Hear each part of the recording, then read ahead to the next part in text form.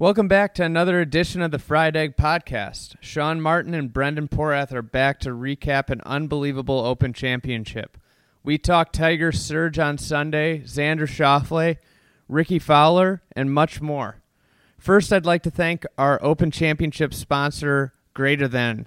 It's a healthy and delicious alternative to your traditional sports drink, and it packs 2 times the electrolytes with half the sugars of its big brand competitors. Greater Than introduced a new trial pack, which you can get on drinkgt.com. It gives you the chance to try each of their 3 flavors and decide which one you like the best. Give it a shot. It's my favorite non-alcoholic refreshment on the golf course. Now here's Brendan and Sean. The fried egg requires a different technique. What you need to do is actually square the face so it'll dig down underneath that bad lie and propel that ball right out onto the green. Here's the thing, playing out of a buried lie in a bunker is completely different than playing out of a nice, clean lie in a greenside bunker. You need to be aggressive on any shot, whether it's sitting cleanly or it's a fried egg. Well, we've all faced it, the dreaded fried egg. It's not to be feared, though. It's actually a pretty easy shot to hit.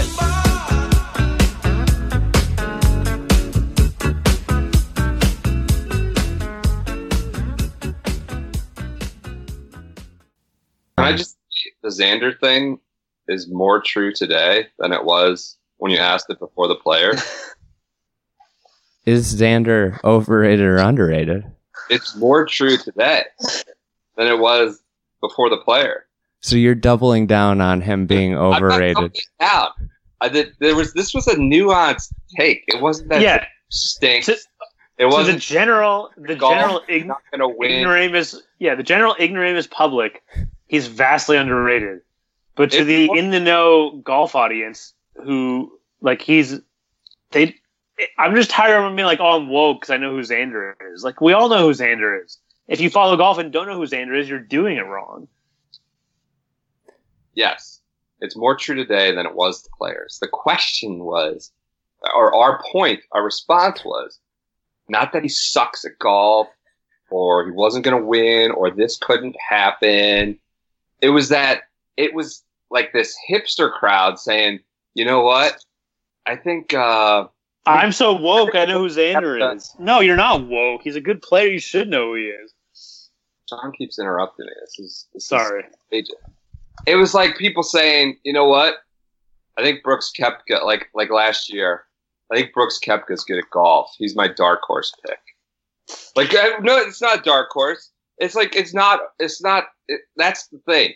Xander got too overrated with the hipster crowd. It's just like, it's a ubiquitous take. He's good at golf. We know he's good at golf. I hope he does well. I would have been great. I would have been happy if he won today. That's fine. Amen. But it's more true that what we were saying then is more true today than it was than it was even before the players. Good on him for his runner-up finish. That was great. But I mean, it only reaffirms, like, now everybody's like, Xander, man, he's like, I know golf. There's this guy with like kind of a funny name, man. I know golf. And you hear about Xander Schauffele? You hear that name before? That's my guy. So that's the whole crew that it got. That's the whole genesis of this overrated thing. So the problem is the pod is going to start in the middle of this rant somewhere that makes us both look like idiots again. No, I'm gonna give you guys the full runway here. Where does Xander rank among the young players in the game? Let's just say 25 and younger. I mean, you still got to put Spieth and JT ahead of him. Yeah. Rahm? How young are we going? Like Cole Hammer? Have to be professional. There was an over-under better career in majors, Rahm or Xander, somewhere in the Twitter replies, and I lean Rahm. I still lean Rahm in that sense. That's a question. I mean, come on. I think we're getting a little carried away. But yeah, if Brendan and I don't realize that Xander Schauffele is good at golf, then we're both idiots and should be immediately fired from our jobs. No. Yeah, where do you do it? Andy, you seem to have preconceived thoughts on this before you asked it. So I think 2 years ago, you would say there was like Spieth, JT, and Berger, right? And I think he's moved into. He's ahead of Berger. I'd put him ahead of Berger for sure. Yeah, I think for sure. I think with Americans, I mean, obviously you got some young guys like DeChambeau and Aaron Wise that are just getting their kind of footing on the PGA Tour, but DeChambeau and Xander have essentially been pros, for the same amount of time, and on the PGA Tour for the same amount of time. Both have 2 wins. But I think the thing that sticks out with Xander is, like, if you look at where he's gained all of his world ranking points, they're like the biggest events of the PGA Tour schedule. I mean, he gets them in the majors, he gets them in WGCs. Like, he had a really good finish at Riviera. Like, it's what impresses me is it seems like his game rises to another level when it's a stage with the best players in the world.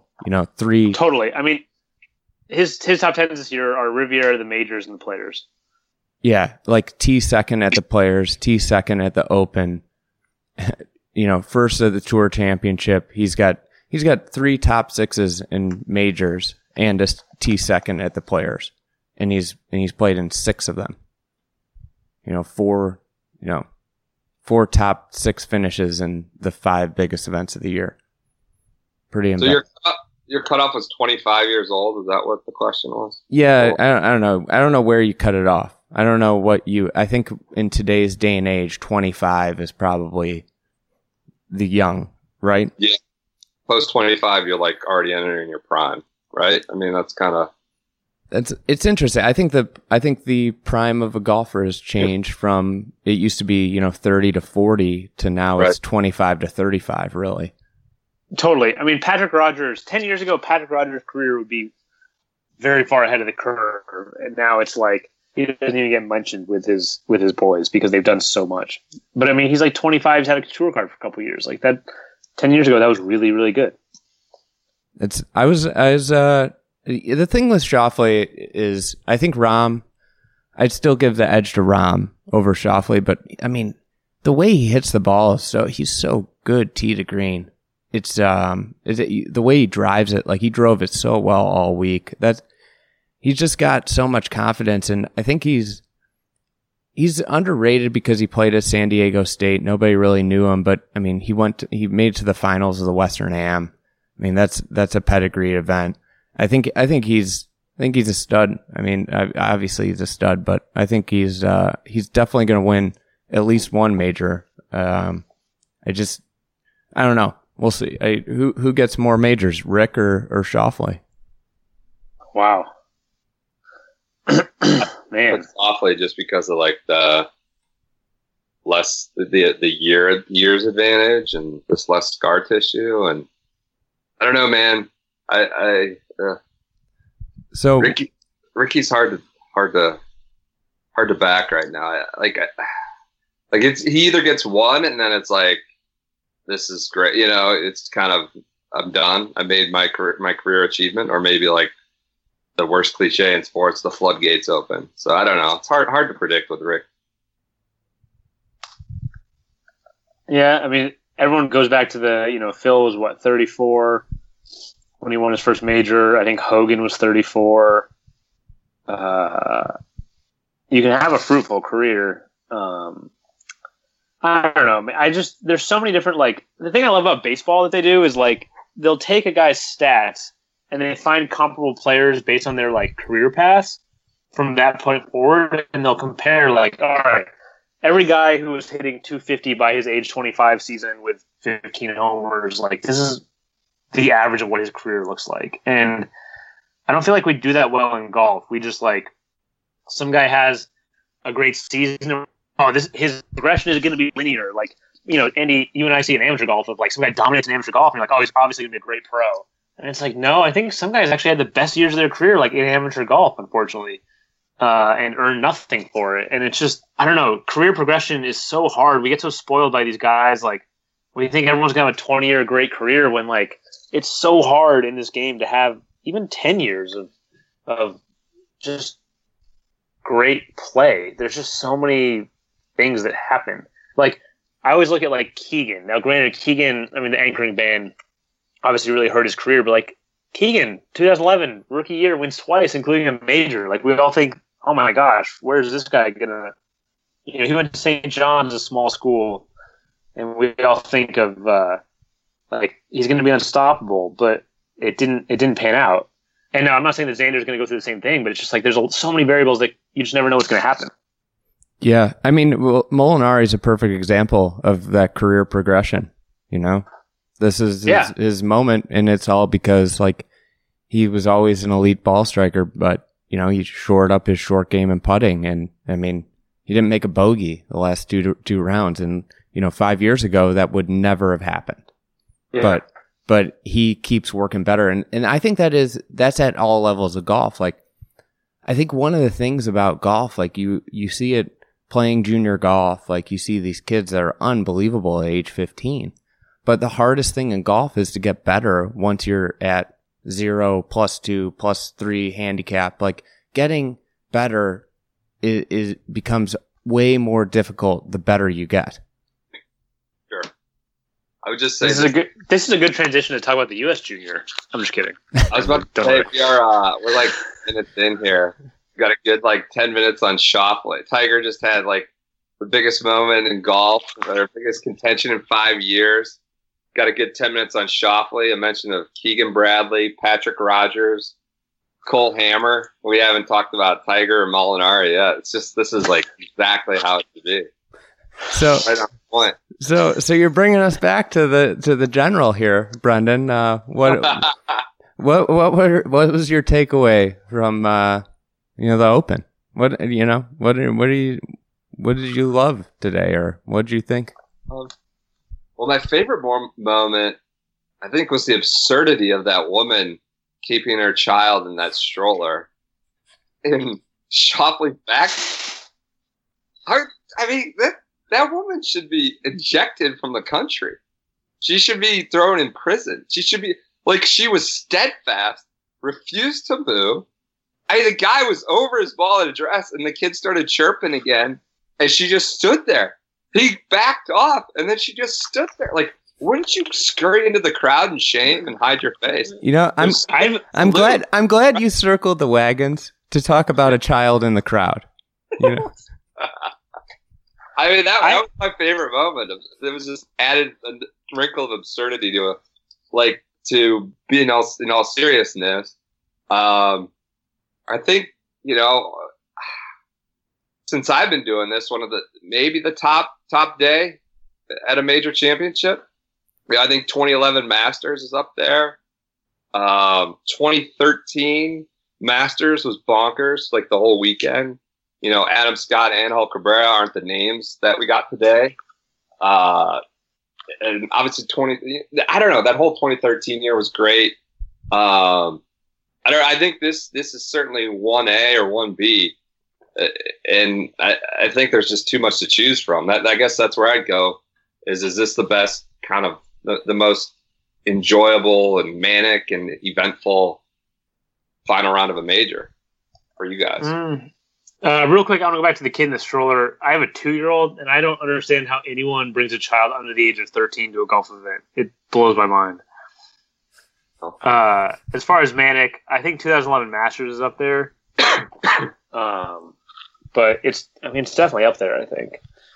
Yeah, I mean, leaderboard wise, with like the superstars, we haven't seen that in a really long time. Where legitimately on Sunday you had, probably the three biggest names in golf right now: Spieth, Rory, and Tiger, all with like a legit shot to win. And then one of my favorite moments was like, for whatever reason, I flipped out onto the leaderboard online, and like I just opened it real quick. It was before they had showed Rory's eagle putt, and or maybe my DVR. I at some point ended up 30 seconds behind, and it showed Rory at the top at 6 under. I was like, wait, what the hell? Wait, where? Like, because you hadn't seen him in so long, and he just wasn't like part of the story. And I flipped up in the leaderboard. I was like, what the hell? Rory McIlroy, he was at the very top because he had just made, joined the lead, most recent.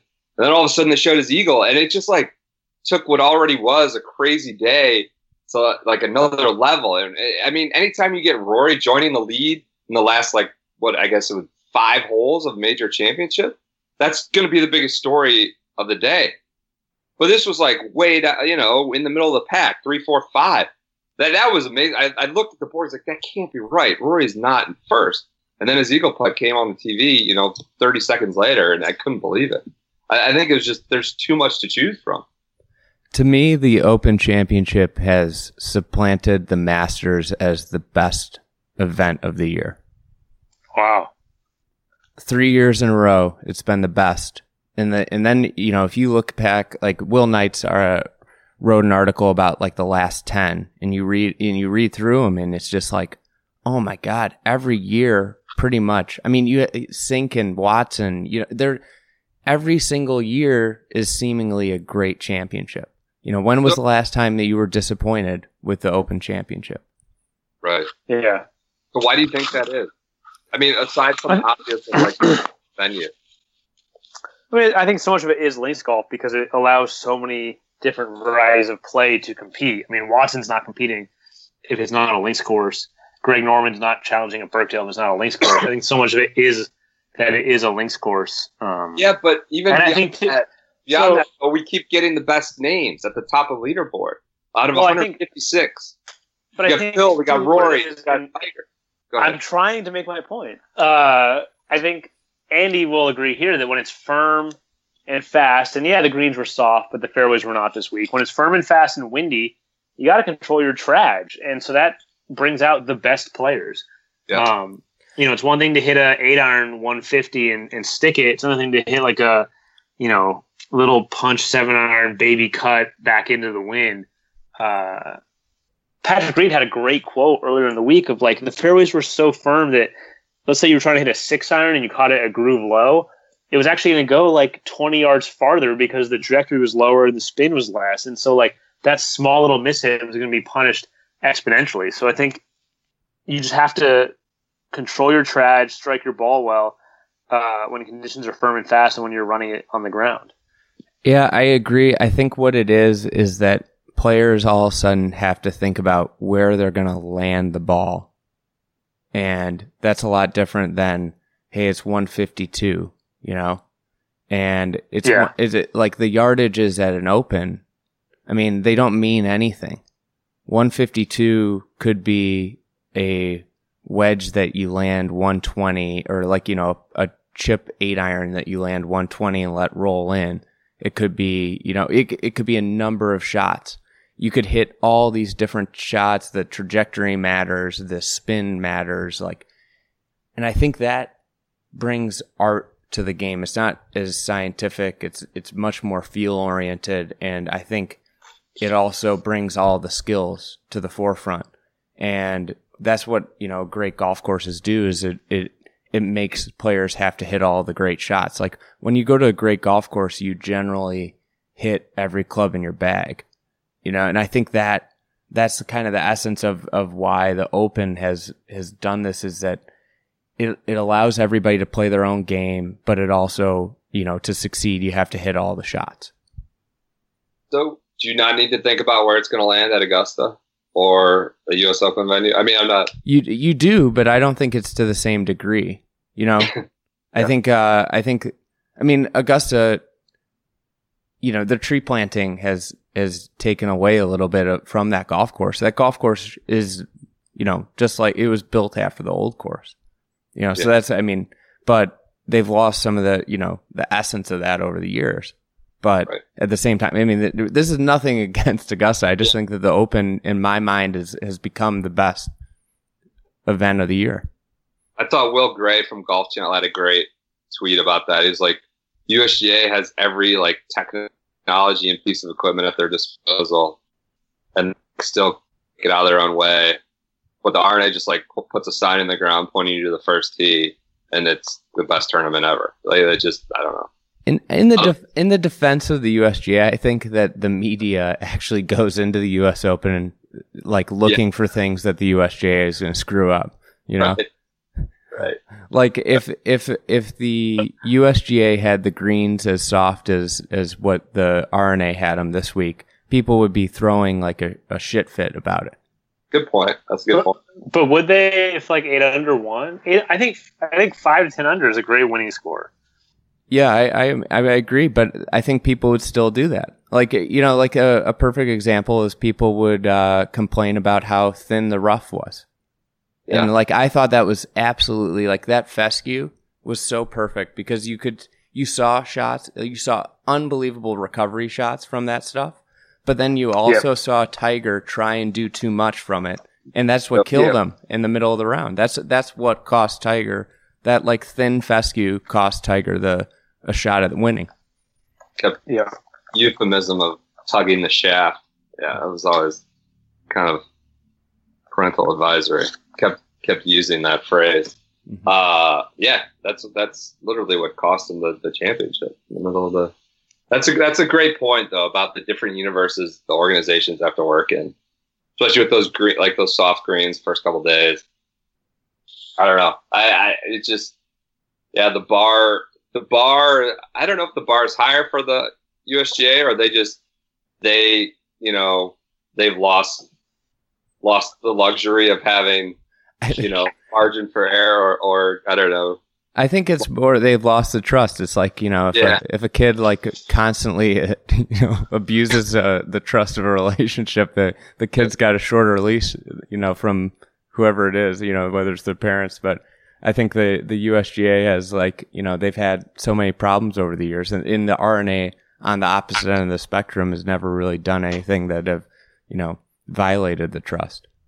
The biggest thing was 2015 St. Andrews and the winds. They said they let the greens get too fast, so they had to wipe out a whole day of play because of whatever. It's at the 11th green. It's too exposed. Mm-hmm. So they're just. I mean, I think that's like the biggest screw. The most criticism they've received in the last 8 years or so. How about they put Spieth on the clock? I didn't get that. I didn't know that until I saw him talking about it. He said that was a turning point in his championship. I mean, I don't know. I don't think he was trying to blame someone else, but he's like that threw me off. That really changed the way I played. What would they come in at, like 340? No, I think it was like 415 today. Oh, they were that long? Yeah, it was a little longer. At 2 or something. Okay. But they're actually enforcing the rules. If the USGA did that to a leader, people would go nuts. Yeah, that's true. Didn't they? I thought they put the final group on the clock this year. No. USGA? Yeah, they did today. I think. No, I mean at the U.S. Open. Oh, U.S. Oh, I think they did, right? I think they did. Everyone's on the clock. They're all slow. Just kidding. I don't know. That pace of play was also one of the most refreshing things. Like, I remember. Well, here's the thing. I tweeted this at Colonial, and all these Scots, one Scot, was coming at me, and I was like, people underestimate how much the walk from green to tee affects pace of play. Like, Colonial is super walkable. I mean, green's right off of tees. Now, granted, it feels a little bit smaller. It's like 120, I think. But, guys are getting around in 4, under 4 on the weekend. And so same with links golf. I think people underestimate the walk from tee to green. And then also, if you're not taking a ton of drops, there's not a lot of hazards, obviously, on links golf. So you're not getting a ton of rulings. So I think those are 2 things that people underestimate about pace of play. Spieth was talking about how Xander kept getting bugs on his ball. Yeah. And then what else? They had a couple of rulings. He thought that was the only time. It's like he said it was the fastest round he thought he really ever played, and he was surprised to be on the clock. He had that drop on, what hole was it on the front 9? It was eerily reminiscent of last year. Par 5, right? Yeah, 6. Yeah, 6. Hogan's Alley. How great is that hole? Good hole. Those guys made double and bogey on that hole. The Tiger put it on the front edge of the green. Mm-hmm. Did it? What'd you guys think of Carnoustie? I think Paul Casey put it the best. He said, it's not sexy, but it's good. Yeah. So, you can't see the water from the course. But so it is kind of, it doesn't have the mystique of St. Andrews, it doesn't have the water views of some other courses, but it's It is. It's good. It's so well bunkered. And Tiger kind of called it early in the week of like, some guys are talking about like, oh, I'm going to hit driver everywhere and bomb it over the bunkers. And Tiger was like, you can't really do that here. It's too well bunkered. And it is. It's very well bunkered. I think guys who tried to take that approach because it was so firm and fast got ejected. And, you know, it's some of the toughest pop bunkers. They're so small here. Some of the faces are like 6 feet deep that pop bunkers are almost a one-stroke penalty here. And so, I don't know. I think it was great. The bunkering, I mean, you had bunkers coming into the middle of the fairways. You didn't just have bunkers lining the sides of the fairways. And so really, if you wanted to have the best angle in, you had to challenge the bunkers, which, I mean, that's width and angles 101 right there. Yeah, that's I think like it reminds me kind of Chicago golf in a way of like where it's like it's not a dramatic sight, pretty flat. Yeah. Nothing really special. In the architecture, you look at it and you're like, why can't more golf courses be this simple and this good, you know? Yeah, I think I tweeted after you posted that drone photo of Chicago Golf Club, I'm like, this place is dead flat. Like, why can't we do this more often? This would be so cheap to build. Tiger was saying he thought it's much more undulating than Hoylake, because they were asking him about, you know, if he would do the Hoylake strategy, but it's like, well, you got a lot more bumps and humps and hills there, but I don't know. Yeah, maybe Hoylake extremely flat. Those bunkers are no joke there. I mean, no. How about that shot Tiger hit on 10?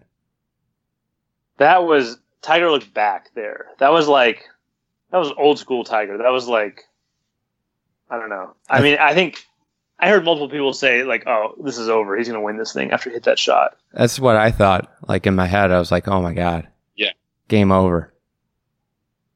That what like he was the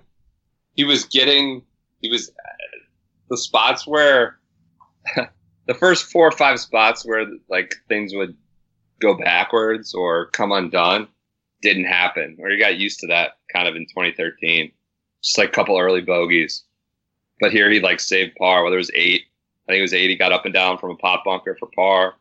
The one time, like his par saving putt just like hung on the edge of the cup and like fell in. Normally that would just kind of stay.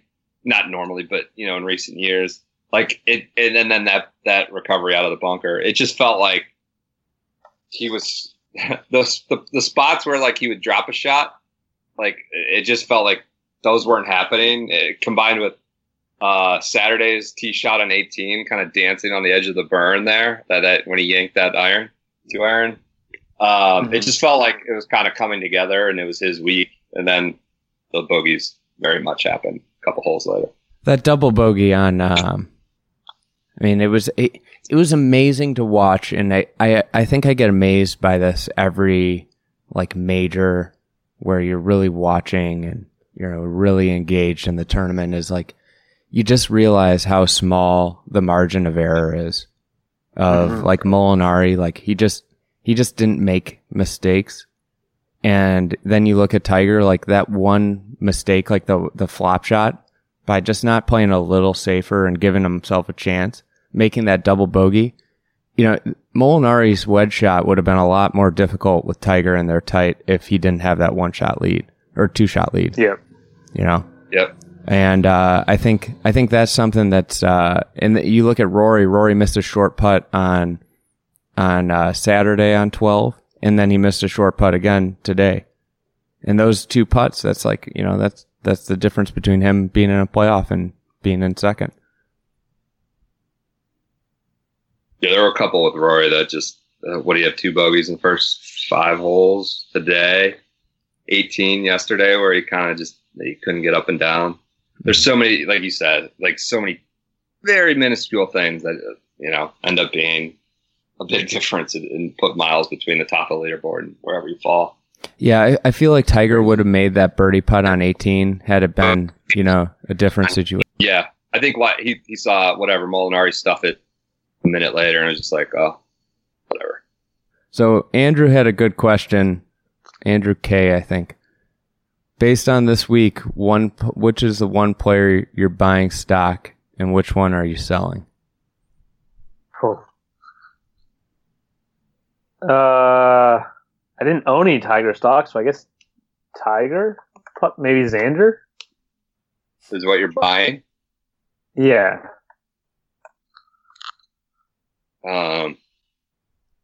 Selling Ricky, buying. I mean, I don't know. Buying Tiger, I guess. Right? I mean, long term buying. Actually, Xander's a better long term investment. Buying Xander, if I didn't own it already. I'm buying Tony Finau. 3 straight top 10s in majors. Could be 4. And Bell Reef probably is going to fit him well. It's going to be nice and doughboy soft out there. And then I'm going to sell. I'm selling. Who am I selling? Rom, DJ, JT. I'm trying to think who missed the cut. I mean, a lot of good guys. Obviously, not worth selling, but I'm just saying. I think I'd probably sell him Rick. Is tough. Rick? Yeah. Rick only has, like, you talk about, like, these trajectories. Ricky doesn't have a lot of wins. Yeah, and 73 yesterday was really disappointing. Started in the mix, could have made a move, was playing easy. It was harder in the afternoon, but, I mean, still, the 73 yesterday was just, it wasn't good.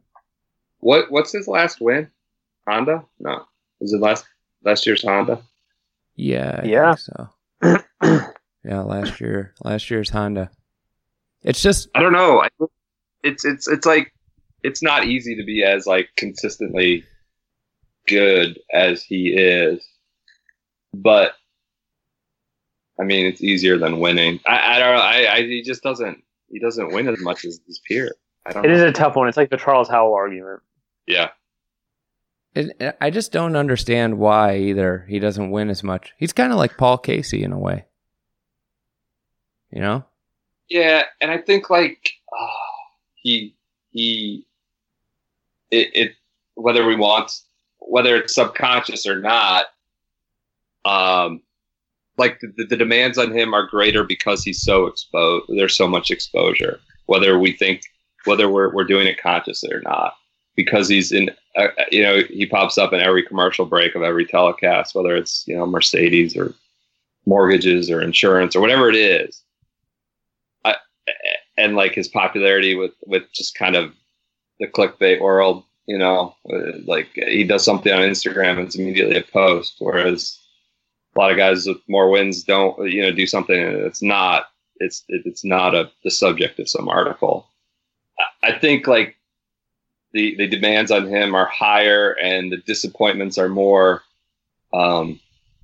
conspicuous because of that exposure, off the golf course. I know that's not exactly a new take, but I think it is where we are when you're talking about, a Paul Casey or someone like that. It just is. The disappointments are more conspicuous. Yeah, I liked the Masters quote when he kind of said, this was the first one I really felt like I should have won. I feel ready to win. I thought maybe that would bring maybe a harder edge to him. I think too, the hard part too, like Ricky's content, which I think is fine. Like we want these guys to like always be mad whenever they don't win, and we want them to be, just fiery. And you can't do that in this game because you win so little.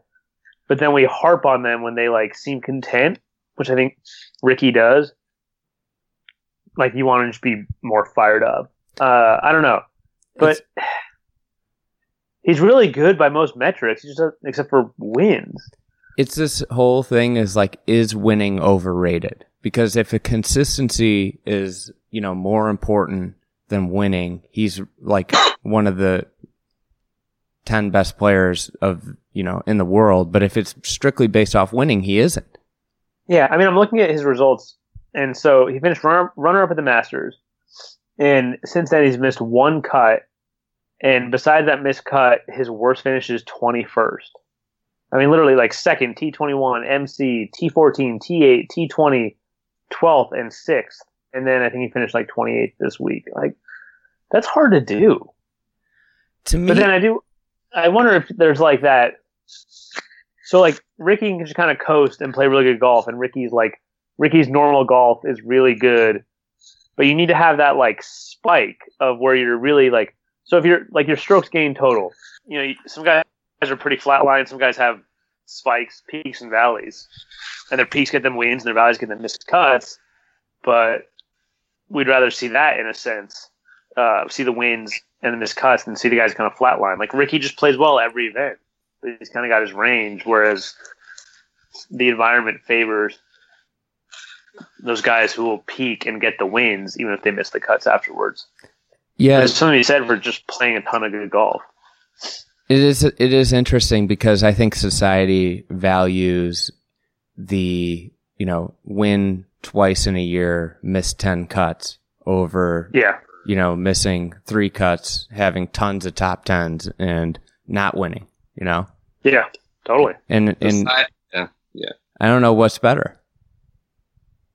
Well, the market definitely, I don't know, wants whatever Ricky's selling, I guess. Whether I don't know. I think but our little corner of the world, golf nerds and people who follow this, I guess we can have reasonable debates about it. But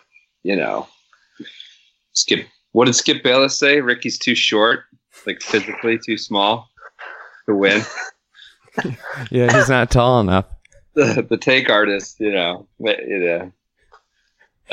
So, is Justin Rose the best player in the world? Yeah, I think I was going to say Dustin, but Dustin missed the cut this week. The thing that kind of struck me was how really like unsurprising it was to see him. Yeah. As soon as he made that putt on Friday to make the cut on the number, it was like, oh well, like he's going to finish in the top 20, top 10 maybe. And then like it just felt natural and expected for him to shoot that 64 on the round of the day on Saturday, and then goes under par again today. I think that what struck me was just how natural and automatic it felt. So yeah, I think too the thing with Rose, he was an amazing ball striker for so long, right? But he couldn't putt. Yeah, and then his putting improvement has been huge this year. And so basically, you're taking a guy who was a perfect player except for the one club in his bag, and now he's really good with that. So he's basically a perfect player right now. I heard it was because he stopped wearing the sunglasses. He can read the greens better. I didn't even think. I can't tell. That feels like it could be a real take, but I just can't tell. No, he started to stop wearing the sunglasses last fall in the FedEx Cup. Actually, you know what? That's right. I remember at Tour Championship, someone asked him, and I was in the interview, and he said that if he starts the week with the sunglasses on, he would wear them throughout the week. So, like, I think one day it was cloudy, and he was wearing them, and someone was like, "Why are you wearing sunglasses? It's cloudy out." He's like, "Well, for consistency with my reads, if I start the week with the sunglasses on, I finish the week." So now he's just no sunglasses. He does aim point, right? Is that right? I think he does the claw. I don't know about aim point. I think I've seen him do that. I don't know. 23 starts since last year's Northern Trust, 4 wins, and 18 top 10s. It's hard to be the guy who hits it really, really good and now putts really, really good. Less majors than Brooks Koepka. Less majors than Brooks Koepka, though. This is like the whole debate. Yeah. Less wins than Dustin. Probably, I think. I would say, maybe not. I'd say Jason Day has had like the most Tiger-like run of the last 5 years. Maybe DJ when he won 3 starts in a row. But Jason Day's the only guy that sustained it for 18 months. Yeah. Over a year of sustained dominance. There was no question who the best player in golf was during Jason Day's run.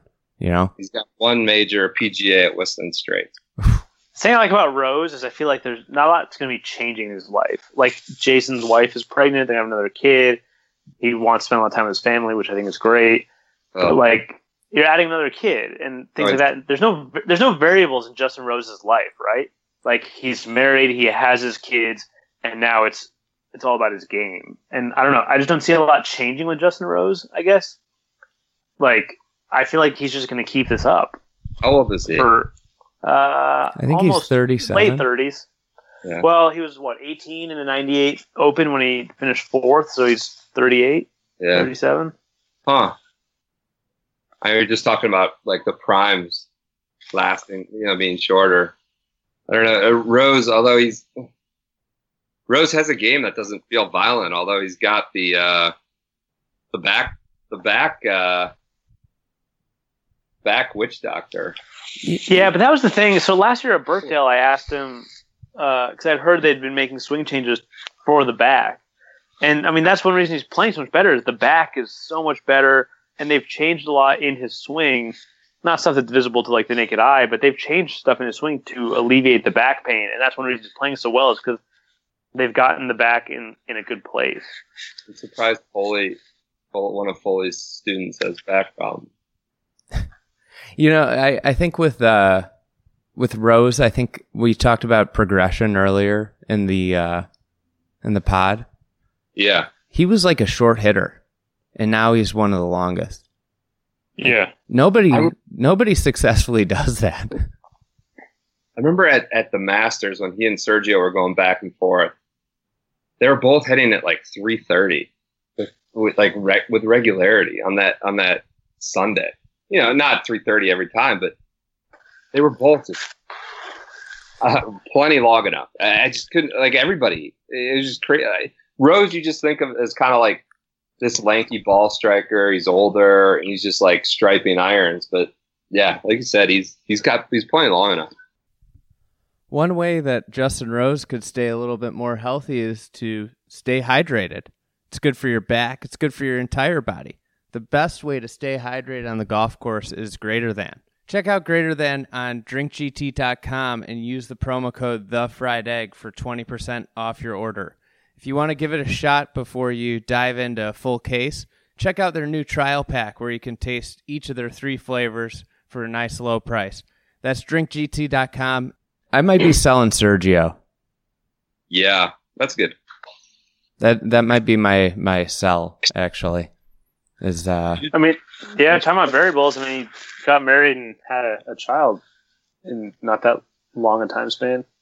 Well, that's kind of what I was talking about with Ricky earlier. It's like, I don't know, you spend your entire life trying to get this one thing, and you get it, and that like that just has to be a sense of accomplishment. Like, you build a company, and some people, build a company and sell it for enough money to, retire 100 times over, and that's what they do, and they just hang out and live the life. And others want to build another company and sell another one for a couple hundred, times over, more money than they will ever need.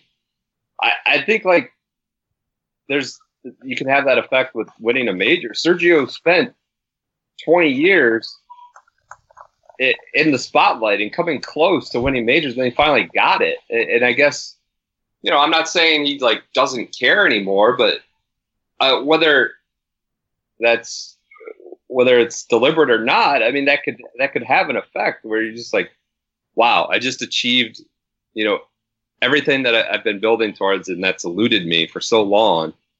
And maybe some, and I wonder about that with Ricky. That's kind of what I was getting at earlier. I don't know. I think Sergio's too talented to never contend at a major again or not win a couple more, but I think maybe that's what he's going through. Yeah, I kind of think the same thing with Sergio. I think it's almost like he's on like a little bit of a golf break, and that's perfectly fine. Like when entrepreneurs sell their companies, a lot of times they take a couple year break. Yeah, I definitely think Sergio's there, and it's understandable after decades of pursuing a major and then also pursuing marriage and a family. Mm-hmm.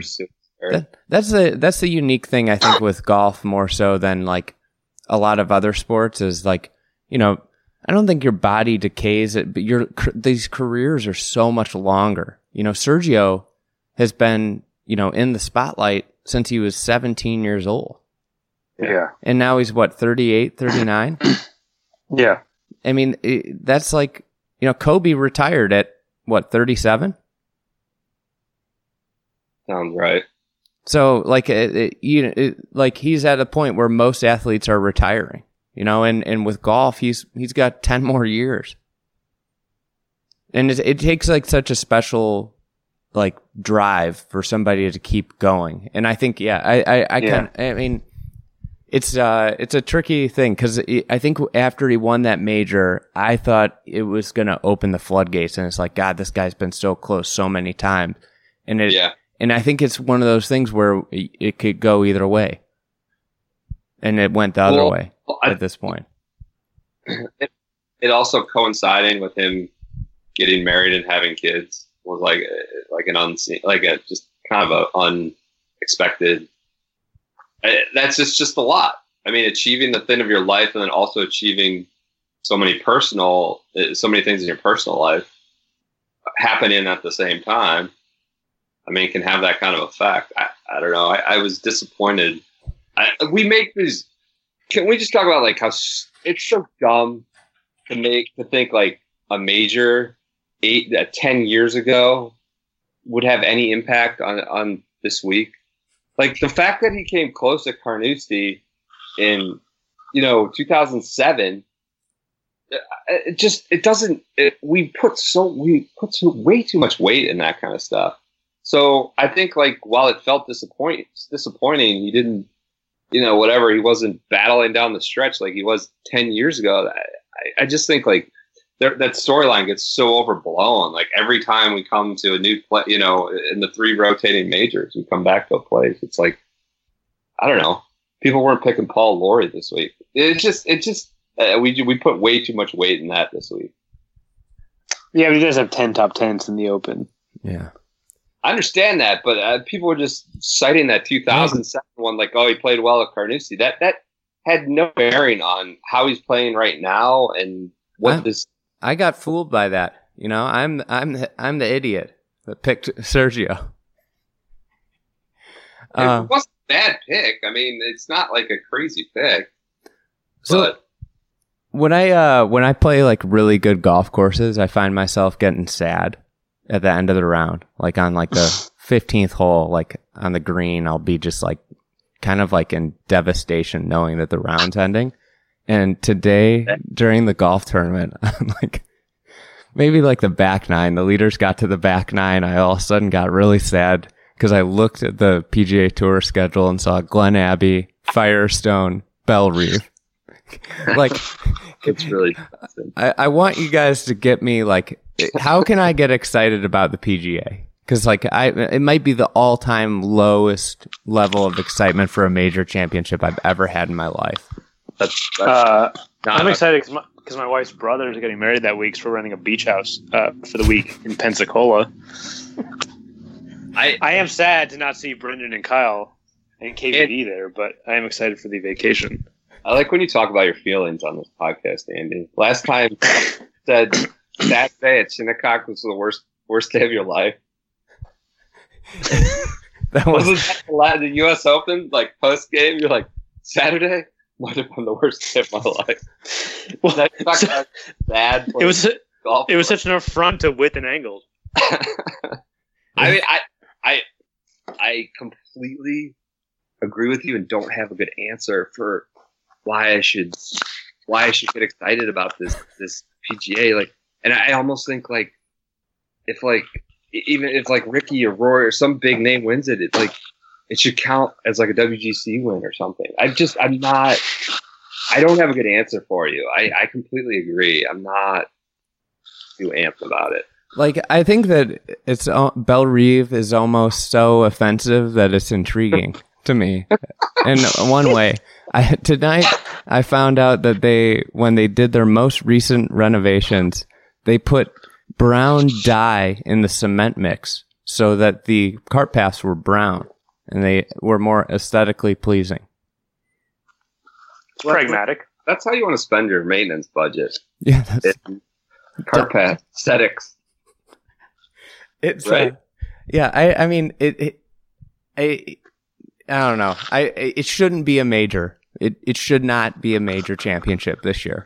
Like, I saw somebody. I think it was Will Bardwell. Somebody was like, "Can we talk about like the air ball of not just the going there, but PGA having the 100th there? Like the other, like no one, RNA like threw off the schedule a little bit, so the 150th in 2021 could specifically be at St. Andrews.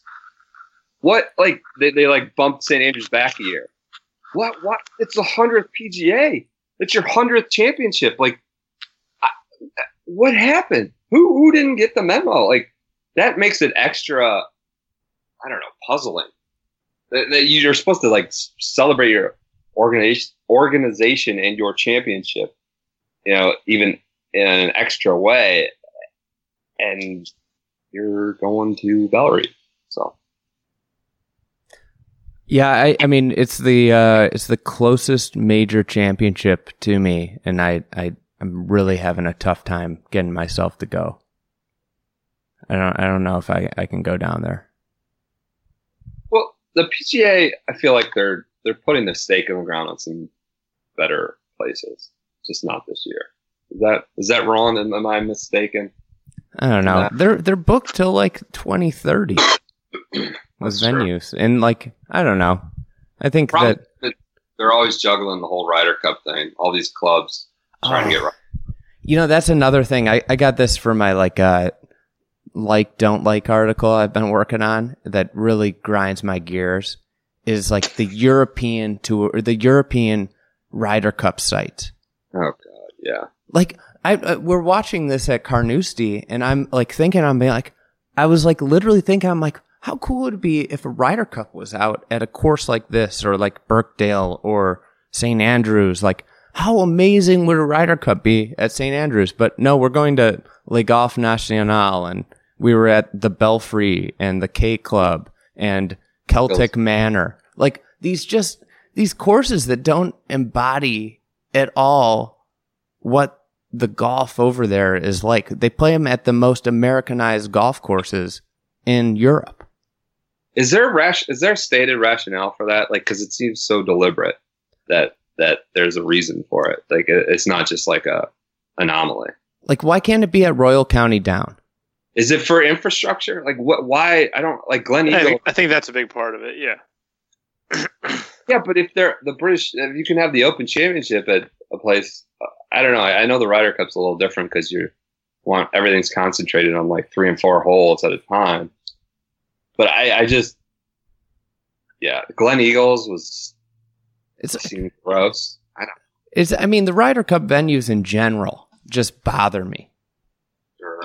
Like, but it's different. It's not about the venue. I mean, it's a competition that stands on its own, and venue lists can be, I don't know, as much as it bothers your particular area of expertise. It's an adversarial competition. It's not the player versus the course. Speaking of the Ryder Cup, though, the teams are like absolutely stacked this year. I've heard that. It's many are saying. You guys want to do overrated, underrated? Probably. It's past midnight here in Scotland. All right, we'll get Sean out of here. All right, overrated, underrated, the coverage. I think I don't know if I'm qualified here because I watched a lot of the World feed in the media center. I generally I have a lot of friends that work at Golf Channel, so I'm biased, but I generally like NBC and Golf Channel. The ground tracer thing was cool.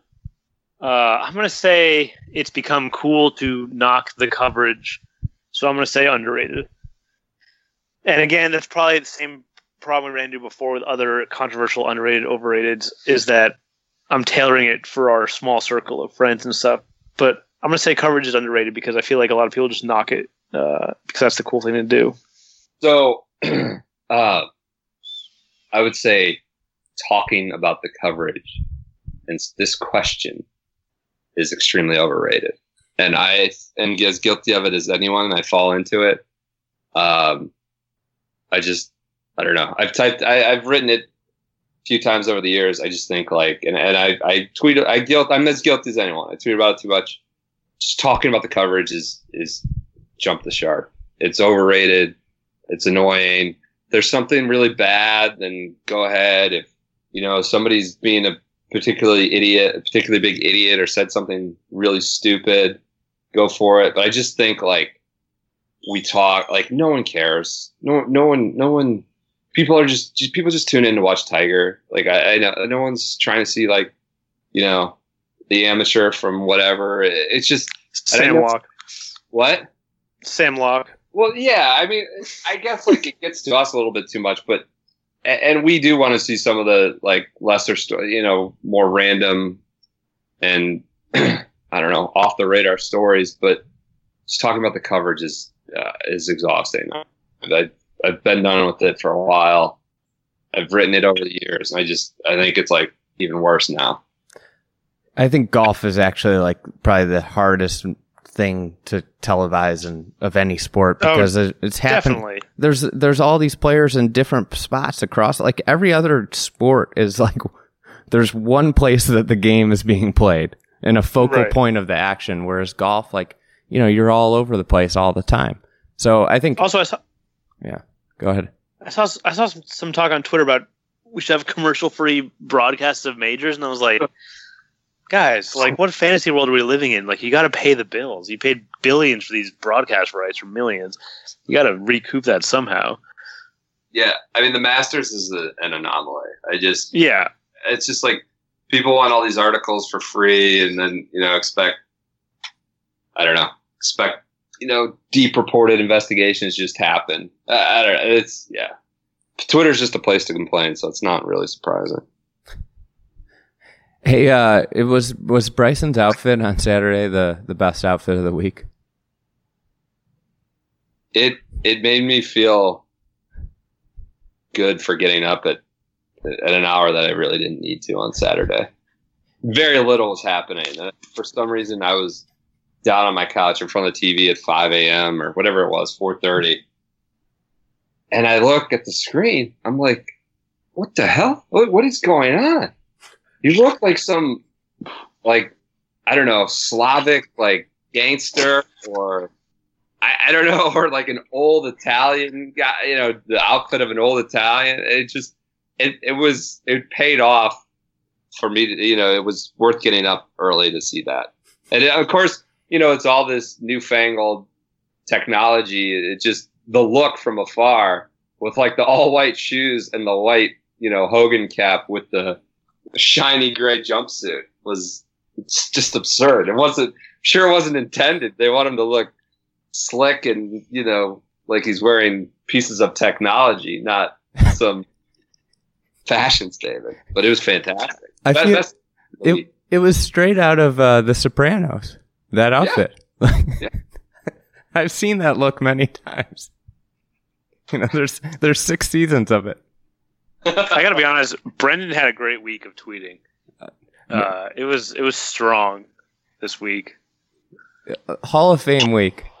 Yeah, I think overrated, underrated Brendan, I think, right? I think his tweets are the bar. They're funny without being it's so easy just to rip on guys and try to get engagements that way, but they're funny without just being controversial or without being just mean. It's really easy to get people fired up on Twitter and just, pick some player you don't like and just harp on them and ignite the masses against them and get it going that way. But they're funny while being intelligent without just being just mean for the sake of being mean. They're clever. I don't know. I think underrated Brendan. I think your retweet per tweet percentage is better than anybody on the internet. Yeah. Shut up. I'm blushing over here. Yeah. Gosh. Just take what the course gives me. Yeah. All right. And so that Bryson tweet was definitely, that was the example of the week, but there's definitely more than that where that came from. Overrated, underrated, out of bounds. Overrated. It's why? I don't know. I think it's I think it's underrated. Is that the most brutal penalty in golf? Yeah. It's so arbitrary. Like, there's so many things that are marked. Like, okay, number one at Carnoustie, the Barry Burn runs down the left side kind of early off the tee. You have to hit a snipe hook to get it in there. But it's OB on the first hole. But it's the Barry Burn. But, like, so on the first hole, if you hit it left into the burn, it's OB. On 18, if you hit it left into the burn, it's a hazard. Like, it's so arbitrary with OB sometimes. I don't know. And the penalty is so much worse than any other penalty in golf, really. It's overrated. I mean, I feel like also, though, we can't change it because then I feel like all scoring records almost are rendered obsolete, because if you take away OB and make everything a hazard, like, it's a huge thing you've changed in the game. And it's almost like raising the pitcher's mound or lowering it, or like changing the height of basketball rims in basketball. Maybe not that drastic, but I don't know. I don't understand OB. It's so arbitrary when something is OB versus marked as hazard. Well, that was the end of Ricky's championship. OB should be off the property. Like, if you hit on the train tracks, that's OB. If you hit it slightly left into like a backyard where you could maybe play it, that should be a hazard. But isn't that off the property? Yeah. All right, true. But wasn't that the case this week? It was like the property was literally constrained. Like, that's where the property ended. No, but left of one into the Barry Burn, like, there's plenty of property there. There's no reason that left of one in the Barry Burn should have been anything besides a hazard. Like, literally, if you just hit it off the grass into the burn, so if your ball was sitting in the water on one, you were out of bounds. But you were in water, which is 99% of the time a hazard. You know, I think it's underrated. I hate it. I hate so many things about it. But, like, for example, that 6 hole wouldn't be as brilliant if it was a hazard down the left as it is with out of bounds. Like, people were terrified of hitting the ball left, and they just kept sailing them right and making sixes without, going in any hazard on a par 5. When do you ever see that? It's as menacing as it gets. It's menacing as a hazard, I think, right? Oh, it's terrifying. I gotta be honest. Hogan's Alley was wider than I thought it was going to be. I was a little bit disappointed.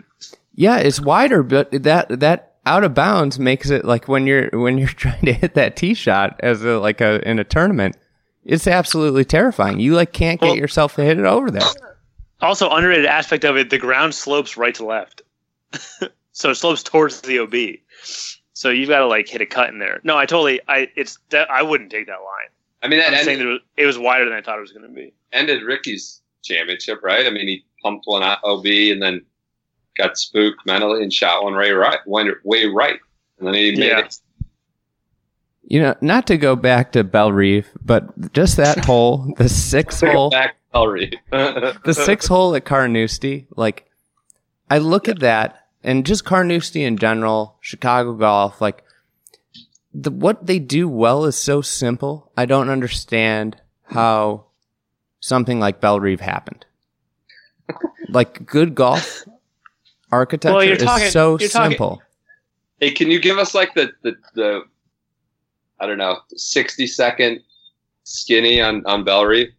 Give us a little taste of why it's so expensive. What's happened there? It's certain holes or what's wrong? It's just narrow fairways, long, and then it's just bunkers on both sides. It's hit it. It tells you where to hit everything.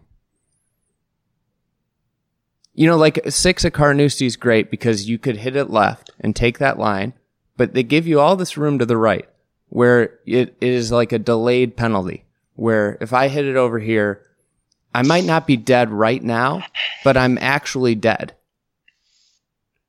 Unless I hit a perfect shot back. It's this delayed penalty. Everything at Bellerive is just, it's immediate, ruling. You're either good or you're bad.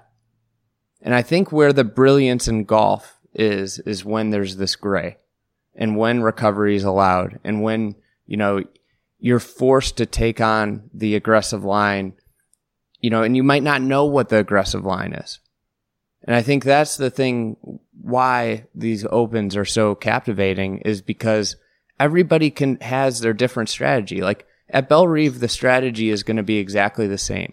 But at Carnoustie, we saw guys, everybody was playing a different game plan.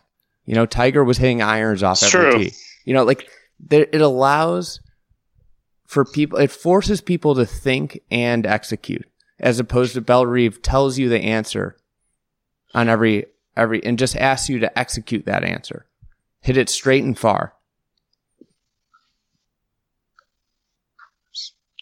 With an angles. Does that make sense? Totally. I mean, I think. Carnoustie was great in that sense of like you had to take on the pop bunkers. You wanted the best angle, and you could play safe, but like you're not going to play safe all round long and be at the top of the leaderboard. No, Harrington said it great. Harrington was like, "Look, yeah, you can lay back short of the pop bunkers if you want here, but you're going to have 200-yard approaches almost all day long, and so you're not going to score." But at the same time, if you're like a 20 handicap and you're playing that course, like it's great. You can roll it. You know, all great holes should be able to be played without a putter or with a putter, except for the 17th of Sawgrass, a great hole, but you can't play with a putter unless you get on the left. But no, I think that's the reason Carnoustie is great. I think because someone had a great quote that some of the other links courses, like you can kind of lay back from the pop bunkers, but you'll still have like if you lay back, you'll have 170 in, but if you kind of go for it, you'll have like 130 in, but that's like an 8-iron versus a 9-iron, 8-iron versus wedge maybe. Whereas at Carnoustie, you lay back and you have like 200 in. If you go for it and push it, you're gonna have like 150 in. And now you're talking about like 6-iron versus like 9-iron, and that's a huge difference. So I think that was an interesting point of like at Carnoustie, you really have to push it unless you just want to be hitting long irons all day long. All right. Last overrated, underrated. Tiger. I'm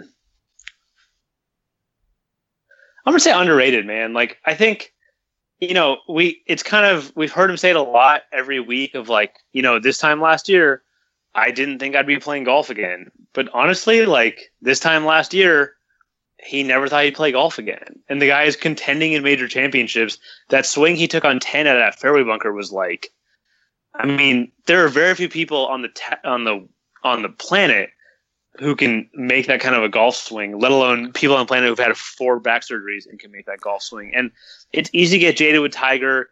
Obviously, every time he gets in contention, the GIFs are just going to start flying. There's nothing I hate more than a tweet that has more exclamation points and GIFs than it does words. And that always happens when Tiger gets in contention. But at the same time, like the guy literally, I mean, if what he was saying, like he was bedridden and like had to use a golf club as a cane to walk out of his bed, and now is contending in major championships. I know like it's not cool to gush about Tiger, but I mean that's insane. That shot he hit on 10 was like one of the greatest golf shots I've ever seen. Oh, it was ridiculous to get it that high, but then also to move it that far forward. In that situation too, like, I mean, it's a shame. There's burn there short of the green. You could hit that in the burn easily. If he goes on to win that event, it's like into his top 15 shots of all time. Oh, yeah. That shot was unbelievable. And that's like, I think the thing about Tiger is like he regularly does things that you don't ever see anybody else do. He's way underrated. Is Brendan there? I don't know. I think he's gone. Uh-oh. I see him. We might just have to call it. Brendan just left. He left. We'll get him in here real quick. No, he's back. You're back. Can you hear me? Yeah. Well, the last one, I don't know when we lost you, but the last one is. I heard the whole thing. Tiger Woods. I heard it. I think. Yeah, like you guys are talking about a year ago. I wrote that Saturday, like a year ago. He was sending weird ass tweets about his Oakland Raiders pool table, and then he was shooting. Was the fact that you remember that stuff is really like the key to your greatness. Like I don't remember that at all, but That was a great tweet. I mean, that was up there with whatever Mac Daddy Santa for me. It's just like, wow, he should not have his account. What is the purpose of this? Like, he shouldn't have the keys. Why did he send? I just remember it in the moment. I agree with all that. I think, like this, like he says, it's a gift. # blessed. I'm way in on Tiger. I'm buying him, all that. I think we're kind of overrating. I don't know. I don't know that. Yeah, I think based on the last 5 years of injuries and personal scandals and all that stuff, and barely being able to walk, kind of makes us a little more lenient. But he was having trouble closing before all that happened. He was having that trouble in 2013. He had that trouble at Muirfield, at Oak Hill. He was having that trouble, and he did again today. I know he led a major championship on the back nine on a Sunday, and I'm not like denigrating that. That's amazing. I'm just saying, and I thought Brandel and Frank went into this better than anyone after the round, as we were all kind of, it was like a hit of some drug and we were on this high, and they kind of like brought it back down to earth for me. It was like, well, you know, he hit 5 and 6 fairways on every 9 all week. On his back nine on Sunday, he hit 1 fairway. And they put up like a graphic about how many bogeys he has on Sunday back 9 this year, whether it's, you know, pumping it out of bounds at Bay Hill or Quicken Loans, Wells Fargo. The players, you know, he put in the water at 17. Like, they're like the bogeys or doubles. Bogeys are worse stats for his final round. Back nines aren't great. So yeah, I mean, I thought Rory had a great quote. I mean, Rory said it basically that this Tiger does things that Tiger of 15 years ago did not do. Like, this Tiger is not infallible. Like, so I don't want to Tiger was here and have my words twisted like we did with Xander. How many times have you said that this podcast? But I'm not trying to pour cold water on it. I just think like, wow, I know where this is going. Everything that's happened in the last 5 years, we tend to just focus on the positive. I'm not sure that's necessarily the wrong thing to do, but there is. Porath says Tiger is overrated. It might be the headline of the title of the podcast. There is some. You know, we need to approach this with an equitability that, you know, the fanboys may not have. So. Come for the architecture takes. Stay for Brendan calling Tiger Woods overrated. You won't believe it. You will not believe what Brendan Porath from SB Nation said about Tiger Woods. Fortunately, it's such a small deal that you know, people don't aggregate my podcast. So. Brendan Porath said, "What? Click here to find out." And it's also at minute 75 of the podcast. You'll never believe what Brendan Porath said about Tiger Woods. We didn't get into blistering Tiger takes until the last 2 minutes of the pod. All right, what do you guys got coming out this about the Open? Brendan, are you published anything yet? Sean, I'm on to publish all. I just did a quick jam on Frankie M this afternoon, and then started gathering things for the morning. Gonna have a thing on Tiger. Probably gonna have a thing on just a separate thing on like the holistic the entire Sunday. So yeah, I wrote a Tiger piece. I thought it was pretty cool. I asked Xander.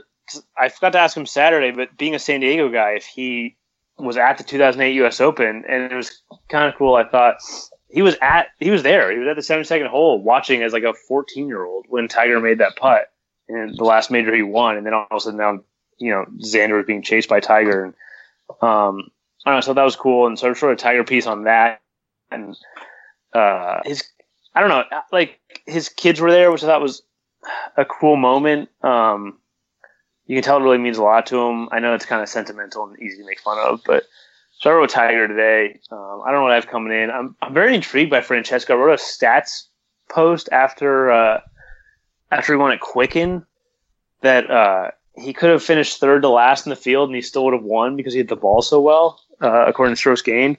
So I don't know. I'm very intrigued by Francesco. I feel like no one hits the ball like straighter like than he does. Like, he's the Italian Hogan. So try to do something with that, but he didn't hit any foul balls, like any. No. Like no. And also, it's crazy too. No one mentioned Eduardo like at all today, but like Eduardo won the U.S. Am at Marion, so the Molinaris now have a U.S. Amateur and a Claret Jug, which is insane. And like it's crazy too because they don't look anything like brothers. Yeah. Eduardo's really skinny, and he like doesn't hit it very straight, and he's a scrambler, and he has an amazing short game. And Francesco for forever couldn't putt, but just hit it dead straight like every time. Like he's the Iron Italian, the Iron Byron. And it's so like if you saw them play golf and saw them next to each other, you would never know they were related, but they're both very good golfers. I don't know, very interesting. The Molinari Slam might be the greatest record in golf. I know. You know, I'm writing an exhaustive piece about the I'm back moment of this weekend, which is Hunter Mahan tied first at Barbasol. Oh, I'm so excited for that to tee off tomorrow. I think they're teeing off right now. It's 7. I thought it was post. No, it's 7. I don't know. Well, the leaderboard said they had an 8 p.m. tee time, which I assumed wasn't happening, and I assumed they're just. ZB texted during this pod that said I'm walking to the first tee. Yeah, I'm very excited. That's a big story, I feel like. But yeah, I got nothing until Aronimink. Yeah. BMW Championship. Are you going to be there? I know it's not in the Chicago area, but it's pretty woke. I'm thinking about investing some resources and getting the lowdown, doing some stuff for Marion or for Aronimink and Ridgewood. Oh, and I'm playing Hickory Golf tomorrow. I'm woke. So other than that, Hick Fever. You're gonna be you and Brandon Stone. That was one of the coolest moments of the week. That'll go. I love when you see right. professional golfers who love golf. Yeah, it's so underrated, actually. Yeah, it's like ZB. That's why we love him. Too many guys, like, I don't know. I think that's one of the problems, though, is like, is when it's your job, you lose what made you so great. Like, I don't know.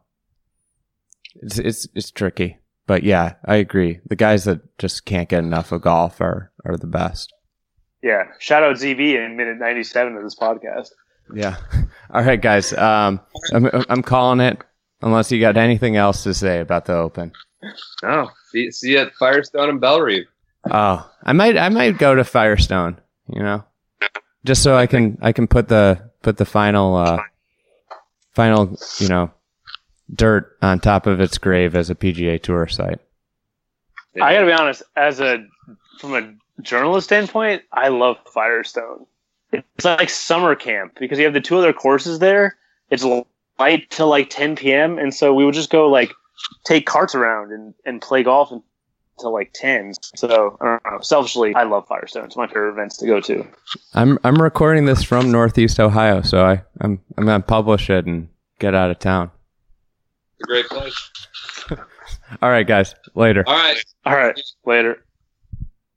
You've been listening to the Fried Egg Podcast. We do the digging for you.